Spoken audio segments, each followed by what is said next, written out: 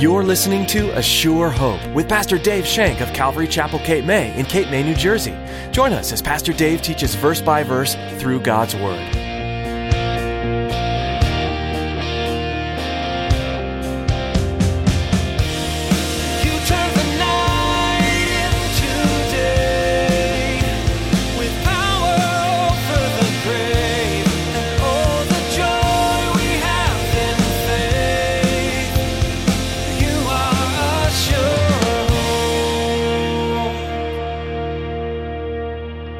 God makes you holy, and there's a change in your life because you've placed your faith in Jesus Christ. There's a difference in your life from now and the way you were before. There's a difference, and people can see that difference. People see that difference and say, must be the Lord. I love this, Micah 6:8, one of my most favorite verses of all. Micah the prophet wrote in chapter 6, verse 8, He has shown you, O man, what is good, and what does the Lord require of you, but to do justly, to love mercy, and to walk humbly before your God. What a beautiful verse. What a great way for us to look at the way we should walk. When you leave your past behind and begin a new life as a follower of Jesus, He transforms your heart. Jesus will change you from the inside out, and as Pastor Dave shares today, people are going to notice. They'll see you seeking to do what Jesus asks, and they'll notice the shift in your attitude and lifestyle. Now here's Pastor Dave in the book of Acts chapter 10 as he continues his message, Peter's proclamation. You are a sure. Peter is connecting the dots, and this is happening. And then he moves here, and this happens. And then he moves here, and everything is being confirmed to him. And everything is being confirmed. And all of a sudden, he's connected all the dots, and he's going, hey, woohoo, I connected all the dots. I know what God wants to say. I know what God's telling me right now. He has connected all the dots, and the picture is beautiful in front of him. He'd connected them, and he sees the Lord through the spiritual eyes that the Lord has given him. God shows no partiality. But he said this to Cornelius in verse 28. He said this by himself to Cornelius, and now he's going to proclaim it to anybody who would hear. What was once said in secret, he now proclaims at the top of his voice. Interesting thing here is that this is not a new concept. This is not like something that God just decided to do. This is not something that God... Bear with me a minute. Let me read you Deuteronomy 10, verses 17 through 19. So if you pick up the same thing that I got. For the Lord your God is God of gods and Lord of lords, the great God, mighty and awesome, who shows no partiality nor takes a bribe. He administers justice for the fatherless and the widow and loves the stranger, giving him food and clothing. Therefore you love the stranger, for you were strangers in the land of Egypt. This is not a new concept. This is why the Lord wanted it all along. This was a concept that man had made. The religious leaders got together and said, put themselves on a pedestal and said, we're better than you because God speaks to our people and doesn't speak to you, therefore you're just nothing but dogs. They've placed themselves on some pedestal and saying, hey, there's a little esoteric club. You want to join that? You can't. Sorry. This was not God's plan. It says God shows no partiality.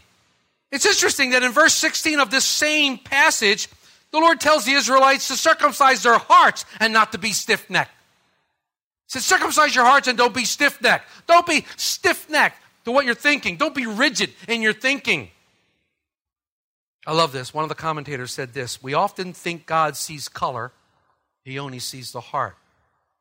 God does not see economic status. He only sees the heart. God doesn't see nationalities or ethnic groups. He only sees the heart. And then, of course, you have to go to 1 Samuel 16:7. When Samuel is looking at David, this little ruddy guy who does nothing but tend sheep. He got the father to bring out all the men. Jesse brought out all his sons. All these glorious sons stood before him. They were all strapping, broad young men, stood there. And he went, no. Down the line. And he says, don't you have another? A little runt in the backyard. Little guy back there keeping sheep. But you don't want him. Nah, bring him forth. Bring him forth. He's the one I want to look at. The Lord said to Samuel in Samuel 16:7, do not look at his appearance or his physical stature, because I have refused him. For the Lord does not see as a man sees, for man looks at the outward appearance, but the Lord looks upon the heart. He says, don't look at these guys at their physical appearance. They're not the ones I want. I want the little guy back there. I want the runt. I want the one that nobody looks at, that everybody overlooks, because I see his heart. I see the heart. There is nobody else in the Bible that God says he was a man after my own heart. Only David did he say that of. Only David. I want to be a man after God's heart. I want to be known as a man who's after God's own heart.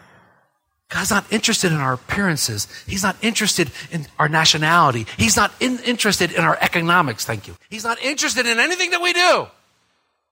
He's interested in what our heart is saying, what our heart is. Is our heart open to him? That's what he's interested in here. Man looks on the outward appearances, the Lord looks upon the heart. In every nation, whoever fears him and works righteousness is accepted by him. Christianity was the very first religion to disregard racial, cultural, and nationality limits.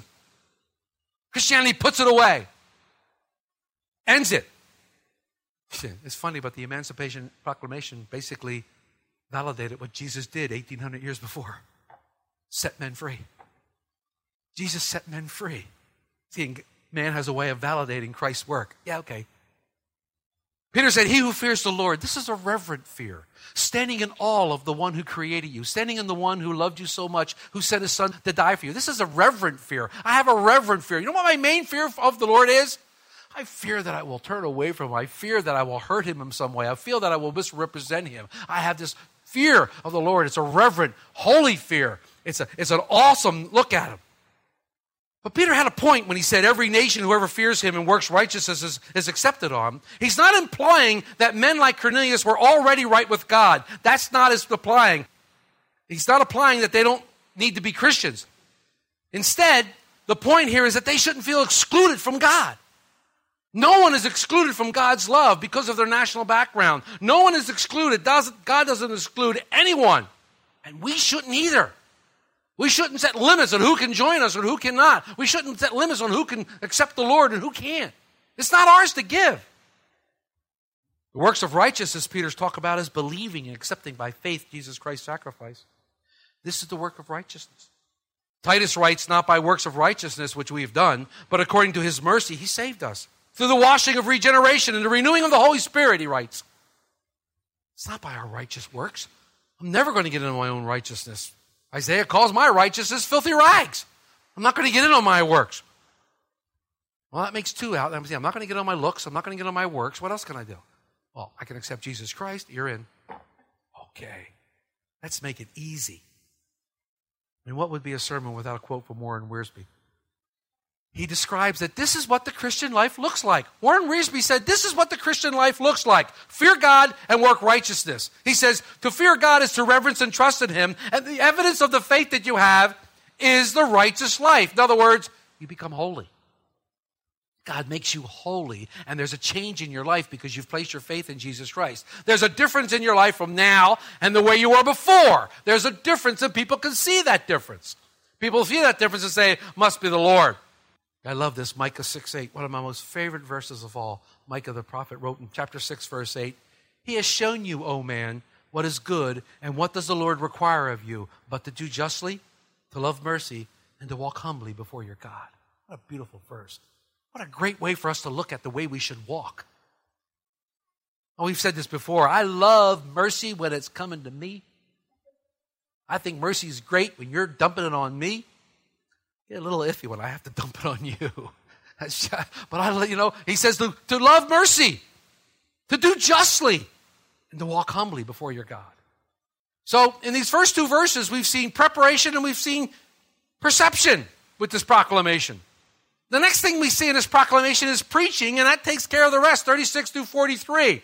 However, we have a couple more. Let me read that. The word which God sent to the children of Israel, preaching peace through Jesus Christ, he is Lord of all. The word you know, which was proclaimed throughout all Judea and began from Galilee after the baptism which John preached, how God anointed Jesus in Nazareth with the Holy Spirit and with power, who went about doing good and healing all who were oppressed by the devil, for God was with him. We are witnesses of all the things which he did both in the land of the Jews and in Jerusalem, whom they killed by hanging on a tree. Him God raised up on the third day and showed him openly, not to all people, but to witnesses chosen before by God.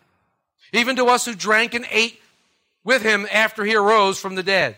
And he commanded us to preach to the people and to testify that it is he who was ordained by God to be judge of the living and the dead. To him all the prophets witness that through his name, whoever believes in him will receive remission of sins. Peter's proclamation contained preaching. Peter preached to them the gospel, what we know as the gospel, Jesus' life, death, and resurrection. Preaching simply means to discourse on the gospel way of salvation and to exhort to repentance. Preaching is simply a dissertation on evangelical truths and to exhort to the belief in them and the acceptance of the terms of salvation. What are the terms of salvation? Accepting Jesus Christ as your Lord and Savior. That's the terms of salvation given forth by God. Peter explains the gospel to Cornelius and his friends. What Peter is saying is very, very similar to what he said in Acts 2. It's very, very similar to what he said when he was arrested by the Sanhedrin. The gospel, why? Because the gospel doesn't change. He didn't have to pump it up with flowery words and different like that. You just say the gospel. It's a very, very simple thing to say. It's the gospel. It doesn't change. He didn't water it down. He didn't make it puffed up. He didn't do it, but he repeated the gospel message. So many times in the world today, we hear what I like to call the gospel. It's not the gospel at all. It's a watery down version of the gospel. Doesn't mention repentance, doesn't mention hell, doesn't mention a remission of sins. It's just a watered down version. We're all going to be very happy. Yeah, let's sing Kumbaya. We'll be great. It's motivational stuff. The gospel leads to repentance. Why does the gospel lead to repentance? Because it's the power of God to salvation. It's the power of God. Paul said it quite clearly in Romans 1:16. You can repeat it. I'm not ashamed of the gospel of Christ, for the power in it is the power of God to salvation for everyone who believes, for the Jew first and then the Greek. This is what we preach. A simple message of hope. But there's power in it to change your life. Power in it to give you purpose and to give you meaning in a life that you want to live. The gospel contains God's power. In those words of the gospel message contain the power to change someone from death to life. God's gospel that he created through Jesus Christ, the gospel message. Only God can save and only God can grant salvation. Only God can create life. And this is one thing that the devil hates because he cannot create life. God can. And he can take what was dead and make it alive. I'm living proof. For I was dead in my sin and God made me alive in Jesus Christ. Paul talks about the word that was sent. We know this to be Jesus Christ. Jesus is the living word. He's the Logos. He's the word of God, the God sent to the nation of Israel, preaching peace. According to John's gospel, Jesus is the word that became flesh and dwelt among us. Jesus came to break down the walls of separation. Jesus is our peace. Peter says, you know this, Cornelius. You've been studying, you've been looking at it, you know this, you've seen this. He accuses them that they should know it. See, the story of Jesus wasn't something that was hid. Everybody in Judea, everybody in Jerusalem knew the story of Jesus Christ. They saw it. They watched it unfolded before their eyes. They saw the miracles. They saw people getting healed. They saw the arrest. They watched them being drawn through the town with a cross. They saw it. They knew it. It wasn't something that was hidden, something that was just covered up. They saw this out loud. Peter says, you know this because you saw it with your own eyes. And you saw him die on a cross. And he uses the term hanged on a tree. It's interesting that he uses this because this was a Roman way to die. This was a Gentile way to die. Had the Jews killed him, they would have stoned him. Because that was the penalty for blasphemy. Death by stoning. This was a Gentile way to die. Peter used this phrase to say there's no anti-Semitism here. All men are guilty of the death of Jesus Christ. All men are guilty. Paul wrote it better than I could ever say it. All have sinned and fall short of the glory of God. All men are guilty of Christ's death. It was all sin that was heaped upon him, past, present, and future. All of our sins. We can't blame one particular people. We all did it. Peter says it wasn't done in secret but open, and you should know it. Peter proclaims the gospel message to those who are gathered at Cornelius' house. What a wonderful time that must have been. The proclamation had preparation, it had perception, it had preaching, but it also shows privilege. It shows privilege. In verse 39, Peter declares that he was a witness of all that Jesus did. And in verse 41, he says that he was chosen also by God to see Christ after the resurrection. That's privilege. Do you realize what we have in Jesus Christ? Do you realize the privilege that we've been given by the death of Jesus Christ, by the gospel message? There are privileges there. Many, many privileges for all to see. When you start to look at them, you can't count them up. They're mind-boggling. Peter is saying, I was privileged to see him. I was privileged to walk with him, to eat with him. I was privileged to be on the Mount of Transfiguration. I was privileged. He gave me the keys to the kingdom. I was privileged to know him. But I want to recall the words that Jesus said to Thomas at the end of the book of John in chapter 20. Thomas, because you have seen me, you have believed. Blessed are those that have not seen and yet have believed. The Greek word here used for blessed carries a meaning of extremely or supremely blessed. It carries the meaning that we are extremely blessed. What privileges do we have? Think about the privileges that you have in Christ. We have the Holy Spirit, the guide, the helper. We're not orphans. We have been given access to the throne room of God. The throne room itself, we can come boldly in and ask. He calls us children. He calls us his kids. All rights and privileges that go with it. We have peace with God, and we can have the peace of God. We have an advocate with the Father. The list goes on and on and on and on, and oh my goodness, all this and salvation too? Eternal life? I can't stand it. You think about it, your mind wants to explode of all these wonderful things we have. Now, if this doesn't cause your heart to joy, I'm helpless there, Ben. If you can't get joy out of this, then you're on your own on that one. Man, what we have. So Peter's proclamation contained preparation, it contained perception, and it contained preaching, and it contained privilege, and finally, this proclamation contained prophecy. Prophecy, bringing forth the word of God. Peter's proclamation is prophetic. Look again at verse 43. To him, all the prophets witness that through his name, whoever believes in him will have remission of sins. All the prophets witnesses. Every prophet foretold of a Messiah that would come. And Jesus said, in the volume of the book is written about me. I'm the one that they foretold of. He's on every page. He's in every story. The Christ, the Messiah, the Holy One of Israel. He was prophesied throughout Scriptures. Israel was held accountable for his coming, and they failed miserably because they failed to recognize it was him. They were held accountable. They missed it. They rejected him, and they still do. But he's coming again. He is coming a second time.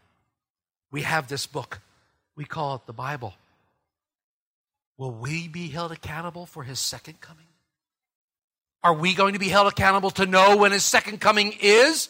Well, we're not to know the hour or the time, Dave. You're right. But he certainly tells us about signs that are happening and things we should look for. Do you live your life like Christ is coming back today? Is that how your life is lived? Because that's what this Bible says we should do. We should live it as if he's coming this very moment. At 11:10, January 22nd, I didn't hear a trumpet.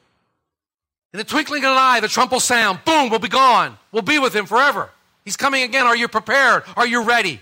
Do you live your life like these are the last days? Is there an urgency to the message that you take to your friends and your family? Is there an urgency that says Jesus Christ is the only way, the only truth, the only life? Are you worried that when that trumpet sounds, they'll still be here? The prophets foretold that through his name, whoever believes in his name will have remission of sins. And this might be the biggest privilege of all, as I said, remissions of sin. We've been released from a debt we couldn't pay. We've been released from a penalty that we deserve. We've been released from the binding power of a law which we could not uphold. We've been pardoned. Our sins are forgiven. They've been wiped away as if they never existed. You know, every year, at the end of the year, the president sits there and he signs so many presidential pardons. And again, it's a proclamation. A proclamation that says such and such has been pardoned and you are now set free. Christ has set us free. The best proclamation that would ever existed was the gospel of Jesus Christ, and we have been set free. Free at last. 1 John 5:1. It says, whoever believes that Jesus is the Christ is born of God. And everyone that believes him who begot also loves him who is begotten of him. So you say, oh, I love Jesus. He's the Messiah. And I'm born again. And oh, I love him. Well, if you love him who has begotten you to this new life, then you're supposed to love others who have been begotten in this new life. Do you love the others? Is that love that you have for Christ when you say, I love him, I love him, I love him? Do you demonstrate that by loving the body of Christ? Do you love others? Remember, he said, they'll know you by the love that you show one another. He says, everyone who loves him who begot also loves him who is begotten of him. Being born again has two effects. It's assumed that we'll love God because we're born into his family. But it's also assumed that we'll love others who are also born in the family. Brothers and sisters in Christ. This is the common ground of Christianity. It's not race. It's not class. It's not culture. It's not language. Nothing in common except the birth of Jesus Christ and the lordship of Jesus Christ. That's our commonality. Love others in the family of God means that you do not limit your love to your own denomination, your own group, or your own social, financial status, not your own race, not your own political perspective, or your own theological persuasions. It means that these things are more to you than common salvation. There's a problem. If the lordship of Jesus Christ isn't his most important thing, there's a problem. Many of you out there are parents. How hurt are you when your sons and your daughters argue with each other and tell each other that they hate each other? What do you think God feels like when we argue amongst ourselves? His children. Don't make me come down there. What do you think God feels like when we're arguing amongst ourselves? When the body of Christ splits, Christ bleeds, God cries. Peter finishes his recitation on the historical basis of the gospel message. He speaks Jesus' life. He speaks Jesus' death and resurrection. Then he announces the good news. Whosoever will may come. Whosoever believes. He opens the door for everyone in the world. And I'm so glad he opened the door because he opened the door for us. He unlocked the keys of the kingdom and he opened the doors wide. And whomsoever. We're going to see that these hearers, these Gentiles, applied to whosoever to themselves, and they were saved. Jesus came and he saved them. One commentator said this, that Peter became the spokesperson for a great transition that was taking place from a program that once only included Jews, that one that would include Gentiles as well. It's interesting to me, and this is where we're going to close, that Peter finishes the sermon at the same point he began. In verse 34, he said, in truth, I perceive that God shows no partiality. He ends it in 43 when it said, whoever believes will come. It's the same point. It's the same point. There's no partiality, so whomever believes can come. The good news of the gospel of Jesus Christ can bring peace to you today. He came for the first time, not to bring judgment, to bring salvation. God makes that offer without prejudice. He excludes no group, no peoples from that offer. Whomsoever will be saved. But there's a warning. Jesus is coming the second time, and he's going to judge the living and the dead. And at that time, it will be too late to take advantage of this offer. It'll be too late to take advantage of this gracious offer for the forgiveness of sin and fellowship with him for eternity, because the wrath of God will fall, and it also will be without prejudice. The wrath of God will fall on those that haven't accepted without prejudice. There'll be no excuses. There'll be no special exceptions, because the truth of it is, God shows no partiality. You are sure. Although our time is coming to a close for the day, you don't have to stop studying God's Word. We encourage all our listeners to spend time daily in the Bible, learning from the timeless text that your Creator has given you. If you'd like to listen to more of Pastor Dave's teachings from this series in Acts, or explore messages from other books of the Bible, you can do so by visiting ASureHopeRadio.com. You can also subscribe to our podcast on iTunes to have updated messages sent right to your computer or phone. If you'd like a CD copy of today's message, we'd be happy to send you one. Just give us a call at 609-884-5821. That's 609-884-5821. We're so blessed to be able to share God's Word with you with each new edition of A Sure Hope, but we want to encourage you to find a local church to attend regularly as well. Being a part of the body of Christ gives you a place to learn and grow with other imperfect people while providing an outlet for your unique, God-given gifts. If you're in the Cape May area, we'd love to have you come by Calvary Chapel, Cape May. We meet each Sunday at 10 a.m. for worship and Bible study, and childcare is available. We're excited to have you join us. For more information and to get directions, visit ASureHopeRadio.com. That brings us to the end of our program for today. Thanks for tuning in to Pastor Dave's study in the book of Acts today, and we hope you'll join us again right here on A Sure Hope.